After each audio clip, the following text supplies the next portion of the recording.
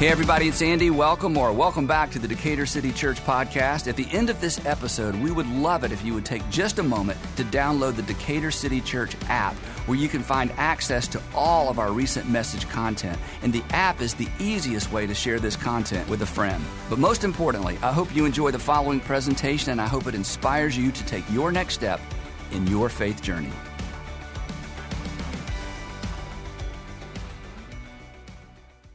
So here is what might be an uncomfortable question for some of us, and an interesting and maybe even helpful and surprisingly honest question for others of us. When it comes to knowing if there is a God, and if there is a God, what God is like, and when it comes to trying to figure out who God likes, does it really come down to the Bible tells us so? Or any other religious literature tells us so? I mean, we're modern people, rational people. Are we really expected to believe what we believe, or believe anything, based on a collection of ancient manuscripts written by potentially dozens of men only, who didn't even know each other over the course of hundreds and hundreds of years, in a world without science in the way that we think of modern science, and in a world where everybody believed in the gods or some kind of God? I mean, let's just be honest, all right? Weren't they just making stuff up? I mean, weren't they just guessing? Weren't they just looking at the, weather patterns and trying to, make sense of something that just didn't make any sense in that time? And along with that, and maybe this is kind of intersects with your life, should we really be surprised that modern people, it seems more and more, are kind of dismissing faith in general, or deconstructing their faith, the terminology that we use now? We begin to ask really hard questions, or what seem to be hard questions about faith, and realize we don't really have answers. And it's not that we're sure that we're right, that religion is wrong, but because we're not sure that religion is right, we just kind of step back, and it's like, I'm not sure about that anymore. I mean, should we be surprised more and more people are doing that? Or to make it personal, should we be surprised that perhaps that's where you are? Or are you surprised that that's where you are? That maybe you're in the process of walking away, or you just have so many questions, you're starting to lean away. Or maybe you're listening or watching today, and honestly, nobody in your family knows this yet, but you have your hand on the doorknob. I mean, you're about to step away and outside of faith, and you're not sure how your family's going to respond, your friends are going to respond, maybe even your employer is going to respond, but you're just kind of leaning that way. And if, all there is to this is the Bible tells us so, then we shouldn't be surprised. And you should be honest with yourself. I mean, if in fact the Christian faith balances precariously on the edge of ancient declarations of superstitious men, well then, why not? Why not? But as it turns out, and the reason we're talking about this, and maybe this is new, or maybe this is a reminder, or maybe it's just something you've heard before, but you need to hear it again, or maybe it's the thing you've always believed, but you need some more terminology. The truth is, Christians are not expected to believe what we believe based on a collection of ancient manuscripts written by men who never met each other over the course of hundreds of years, in a time when everybody was superstitious and everybody believed in the gods and there was no modern science. That the foundation of our faith, and we talk about this a lot here, the foundation of our faith is far more substantial than that. It's far more sustainable than that. It's even, as we're going to discover, it's even investigable, which is actually a word. I don't like it. I like the word investigatable, but as it turns out, that is not actually a word. And the people who keep me between the lines grammatically said, you can't use your word. You have to use the actual word. So this is it. So the good news is the Christian faith is investigable, which means we are invited to kick the tires. And you're invited to ask those hard questions. And as those of us who are Christians, we don't have to look the other way and shrug and go, I don't know, it's a mystery. As soon as we start talking about faith, we just have to take it by faith, which when you say that, even when you think that there's something on the inside of you that says, you know what, that kind of works for me, but it's not working for my son-in-law, and it's not working for my daughter, and it's not working for the people at work, and it's not working for the people who ask me those hard questions, but it's just what you got. It's what we were raised with. It's, basically what we were told.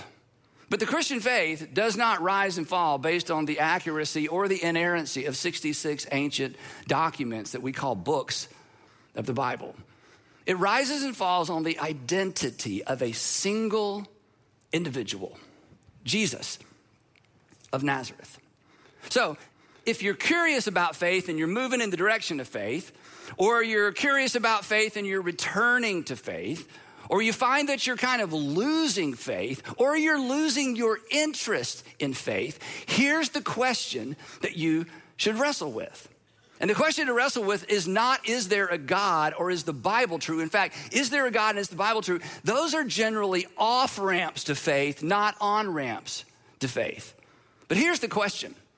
And it's not a question that perhaps you've ever been invited to ask before. And if you are a person, again, who grew up in church like I did, and you've sort of are losing it, or you've lost it, or you're not even interested anymore. In fact, the only reason you're watching today is because you're staying with friends and they're making you watch this, or they sent this to you to say, hey, you should really watch this. You know, this is going to help get you back.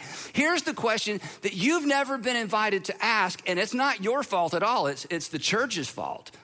The question to ask when it comes to, is Christianity something even worth taking seriously or even worth considering? The question is this: is Matthew, Mark, Luke, or John a reliable account of actual events? This is the issue. This is the question when it comes to Christianity. Is Matthew, the Gospel of Matthew, Mark, Luke, or John, any one of the four, a reliable account of actual events? Because if any one of these four is an actual account, a reliable account of actual events, then what they say about Jesus of Nazareth is true. And if what they say about Jesus of Nazareth is true, game on, faith on. You should press on. You should lean in. For those of you who are Jesus followers, your faith is not in vain. Now, the reason that this is so confusing for so many of us is the way that the Bible was first introduced to us. And so to help you understand that, I need a timeline, but I can't draw. So anyway, I asked my friend Joel Thomas if he would come and draw one for me.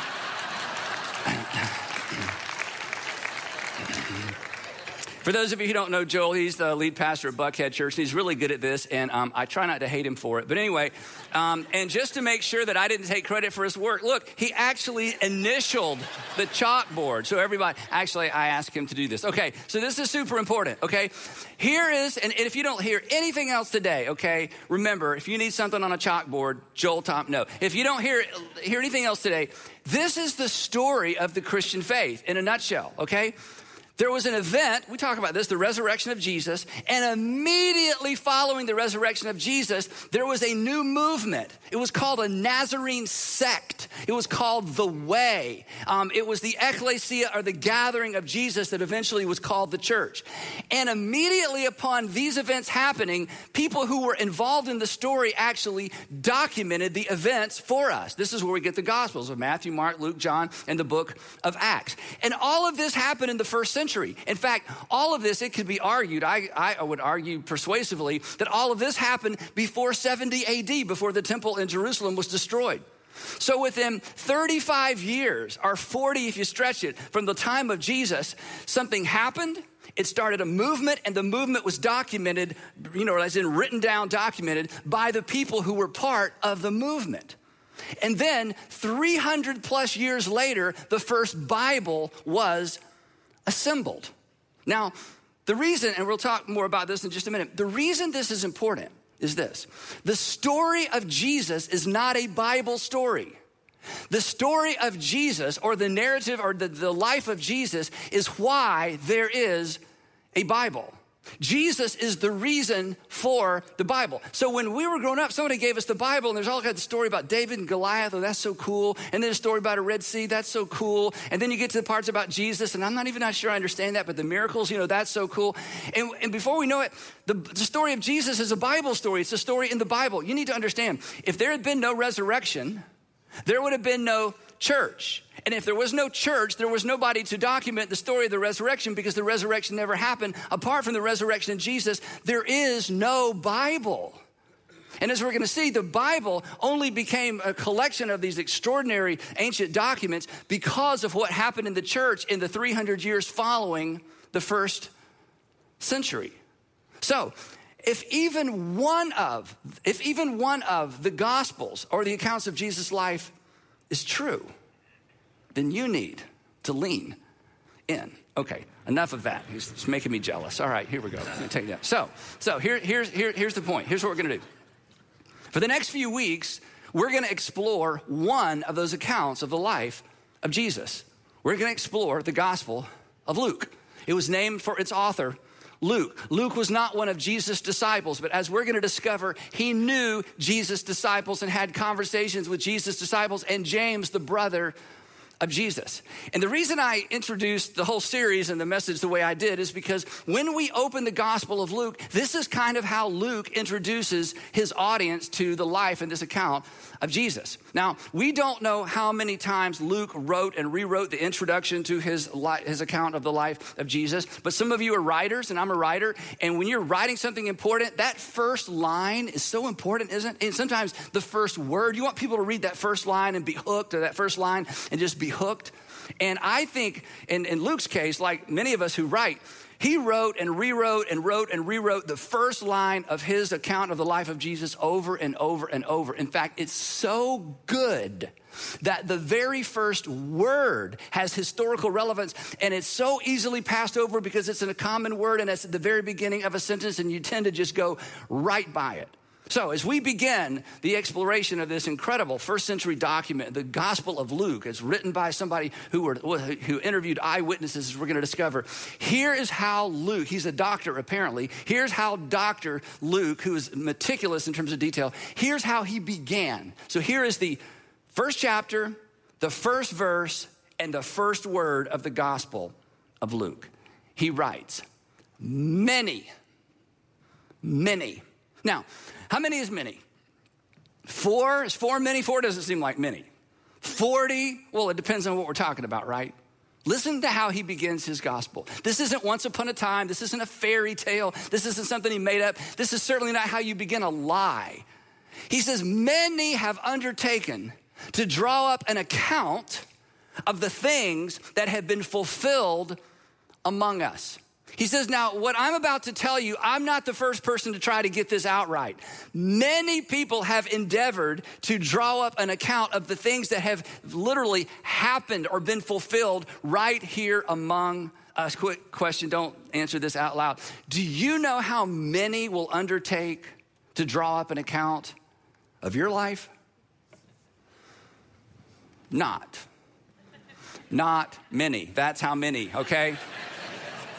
The only people that are going to even know you existed or know I existed after our grandkids are not many, unless you do something extraordinarily great or extraordinarily horrible, okay? But not many people are going to write up an account of our life. And Luke tells us, he's like, hey, I'm starting this thing out, but you need to know, I'm not the only one doing this. Many people have endeavored to get this down in such a way that people can understand and experience through what's written, what has happened right here. Now listen, check it out. There are not many people even undertook to draw up the accounts of the lives of famous people from ancient times, or especially the first century. I mean, Tiberius Caesar, who was, Caesar during the life of Jesus. There's not a storyline. You have to piece it together. Pilate, there's virtually nothing. Even Herod the Great, who, Josephus gives us a storyline and, almost a moment by moment account of the life of Herod the Great. But other than Josephus, that's it. And Herod the Great did extraordinary things, but there's just one. But here's a question. Do you know how many detailed narrative accounts we have of the lives of ancient peasants, crucified criminals, even famous first century rabbis? None. We have quotes. We have legendary stories. But I'm just telling you, this is why you got to sit up and pay attention. There is nothing even close to what we find in Luke's presentation of the life of Jesus. But that should cause us to ask a question. Why in the world would Luke bother? I mean, he's a busy guy, lots going on, okay? I mean, food is scarce. This is the first century. Why in the world would he bother to bring us a detailed account of a Galilean day laborer turned rabbi that was executed by Rome, who was, again, rejected by his own people and rejected by the empire. Why even tell us the story? Why is that even a story worth telling? And why would others try to tell us that story as well? Going back to the first word of his gospel, why so many? Why would one even tell us this story? Why would there be four? Why would there be many? And the answer is simple. Because something extraordinary happened. Something that had implications for future generations. But it wasn't just extraordinary. Something good had happened. Something good had happened on behalf of not just the people in Judea and Galilee. Something had happened that was good on behalf of people for the whole world. And somebody had to tell it. He writes, Many have undertaken to draw up an account of the things that have been fulfilled among us, not among them. This happened. This is why you got to pay attention. This happened in his lifetime. Ancient history was often written by people who lived long after the events, and they would cobble together the different writings and quotes and try to put together, an account of what happened. But very, very rarely do we have anyone who actually lived during the time of the person they write about. Part of it was you couldn't say anything negative about these people because the people that we know anything about were famous people and rich people, and they wanted to make sure their reputation was preserved for generations and they looked good. But not the case with Jesus of Nazareth. Luke, as we're going to discover, and if you read the book of Acts, he actually knew the men and women who played key roles in the story of Jesus. He goes on. Many have undertaken to draw up an account of the things that have been fulfilled among us, just as they were handed down to us by those, ready for this, who from the first, in other words, when this thing first began, were eyewitnesses and servants of the word. In other words, Luke says, what I'm about to tell you, I got from the eyewitnesses.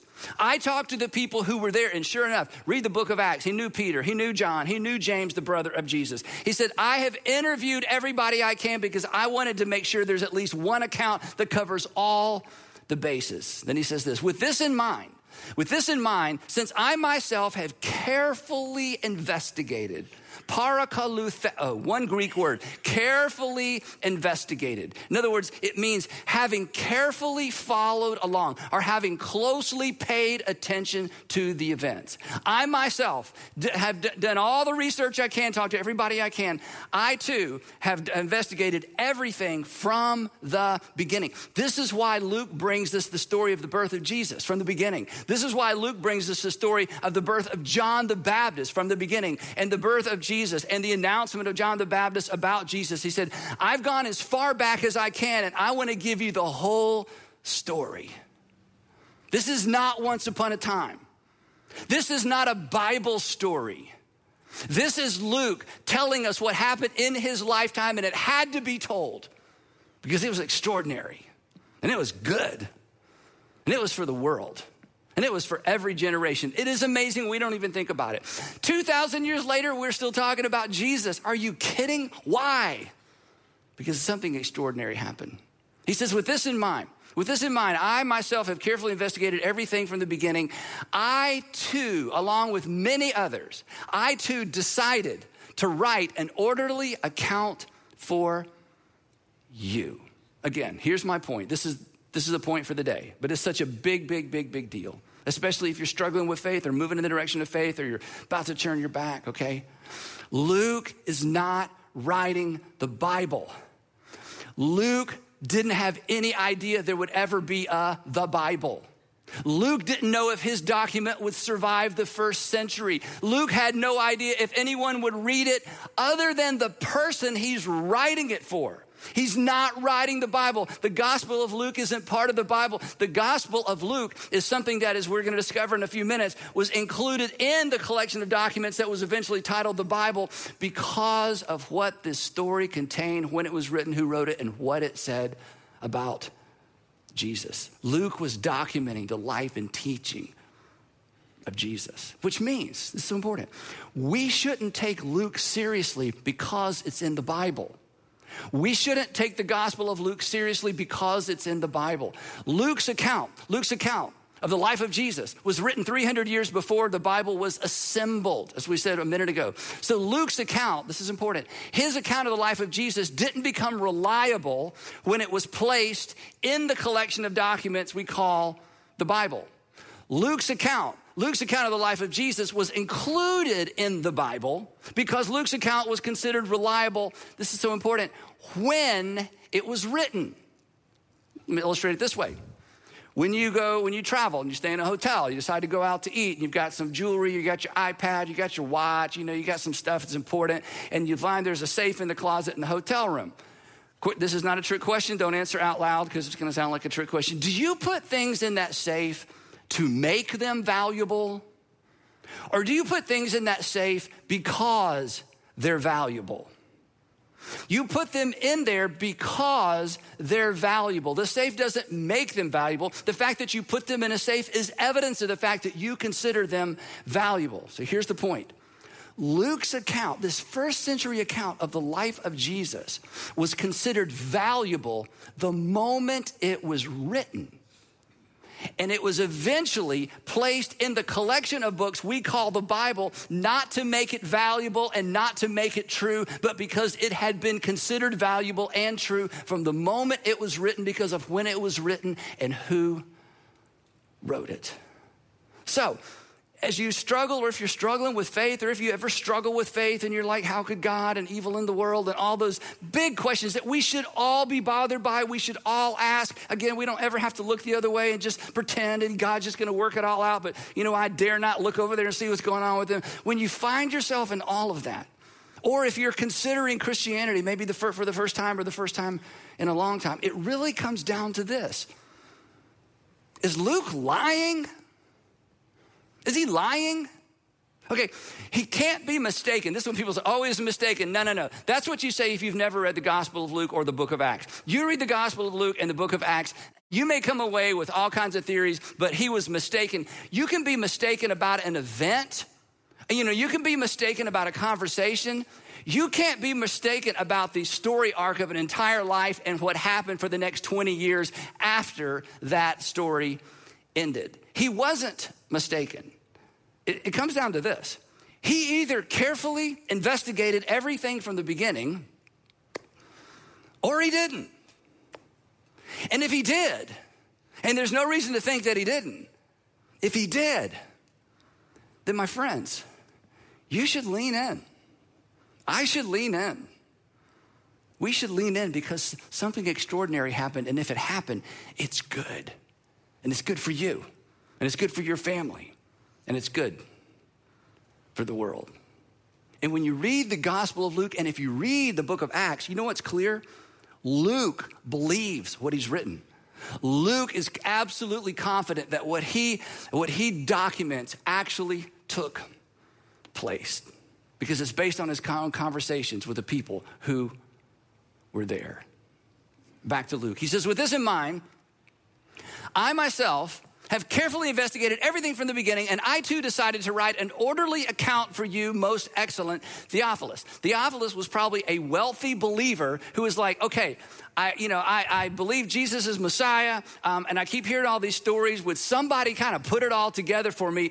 And Luke apparently wrote the Gospel of Luke, not for us and not for the world, but apparently so this one gentleman he knew could read the whole thing and say, okay, now I think I've got it. I too decided to write an orderly account for you, most excellent Theophilus. And this is so powerful.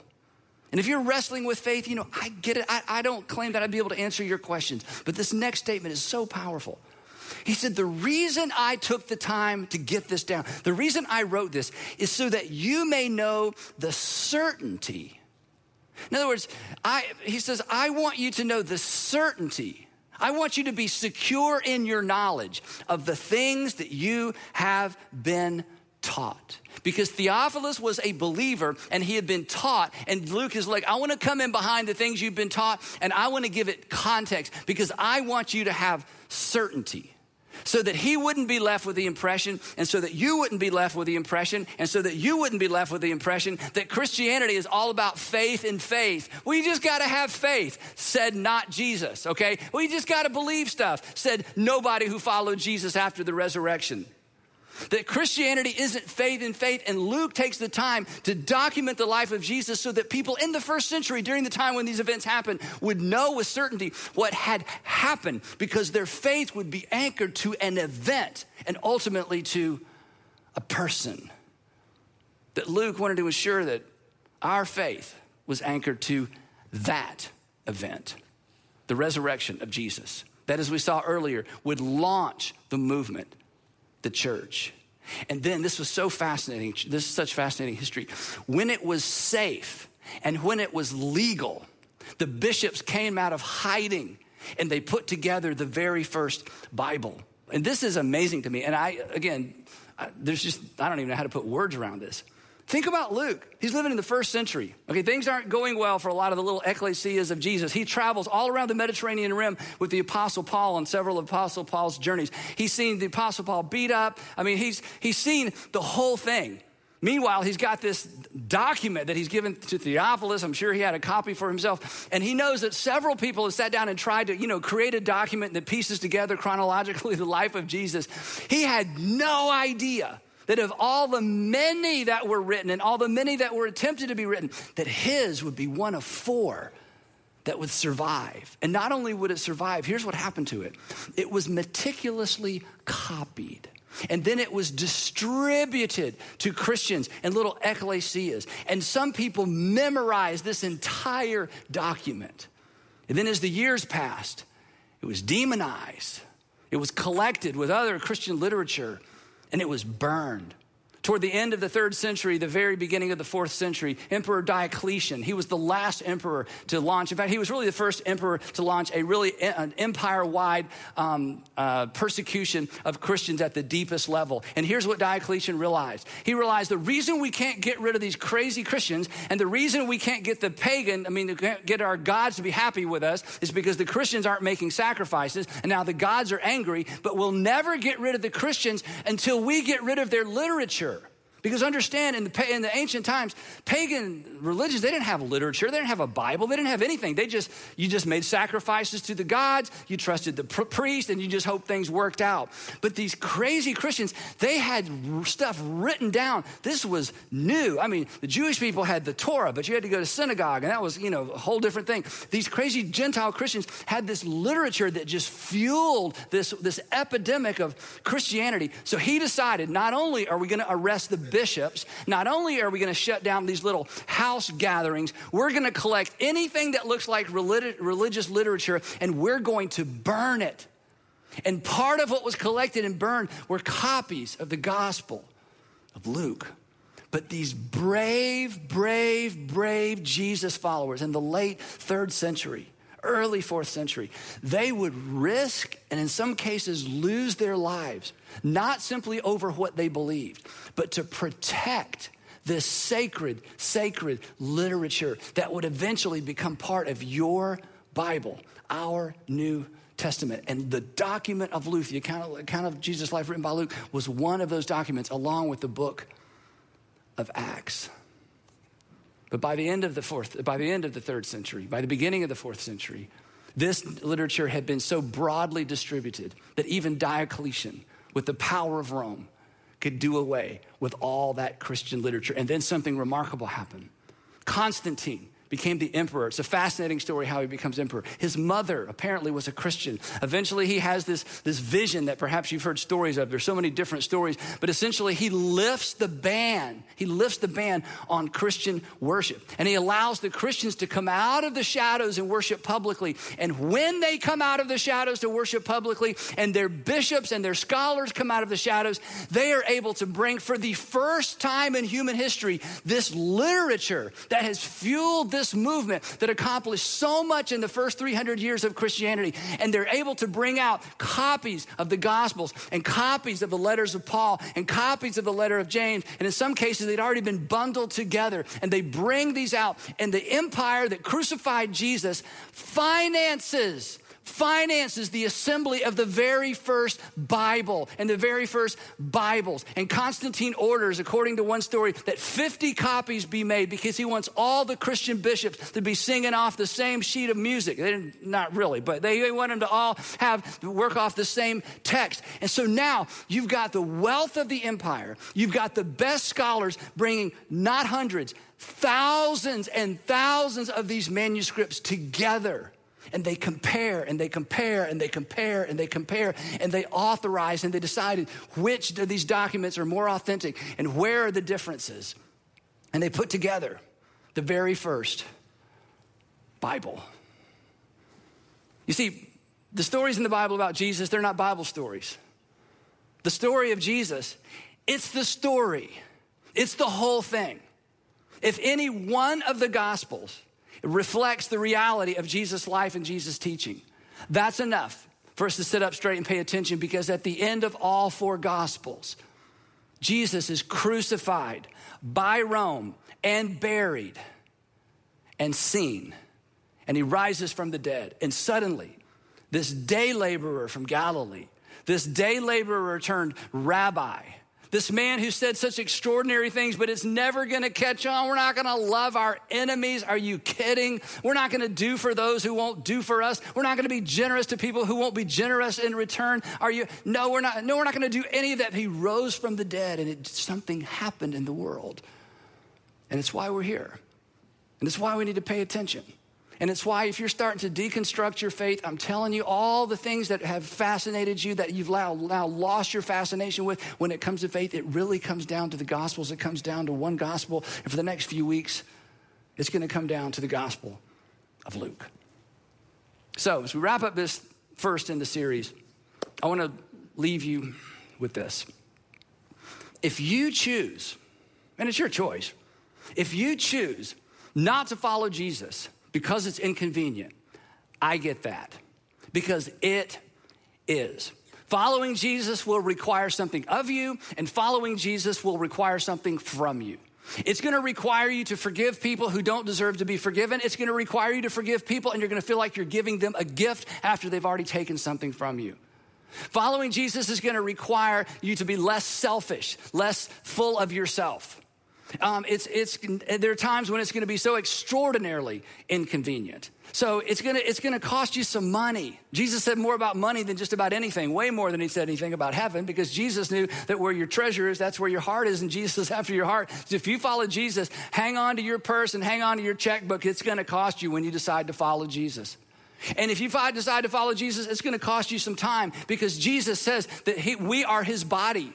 And as part of his body, there are things we have to do and get to do for each other and for the world. So yeah, if you decide, I'm not following Jesus, that takes too much time, it's too costly, it's too inconvenient, that is a somewhat valid reason not to follow Jesus. However, if you choose to follow Jesus, it will eventually make your life better, and it will make you better at life. That's a guarantee.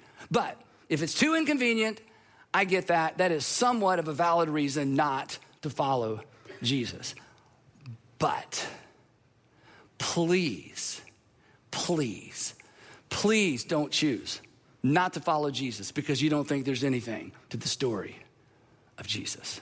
Because in spite of what you heard in college and in spite of what you've heard in culture, there is.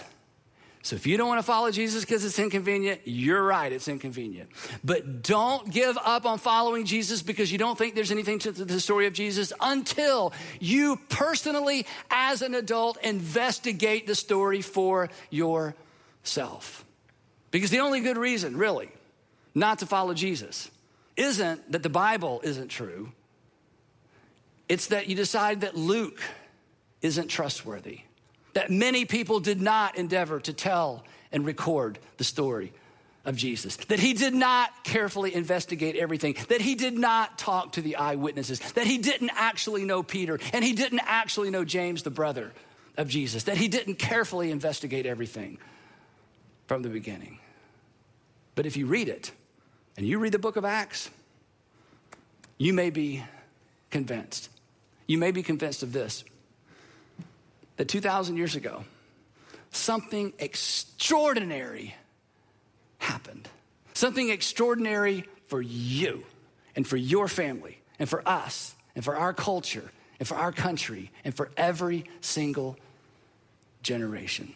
The story of Jesus had to be told, and Luke chose to tell it. And we will pick up his story of the life of Jesus next time in part 2 of Investigating Jesus, How We Know and Why We Follow.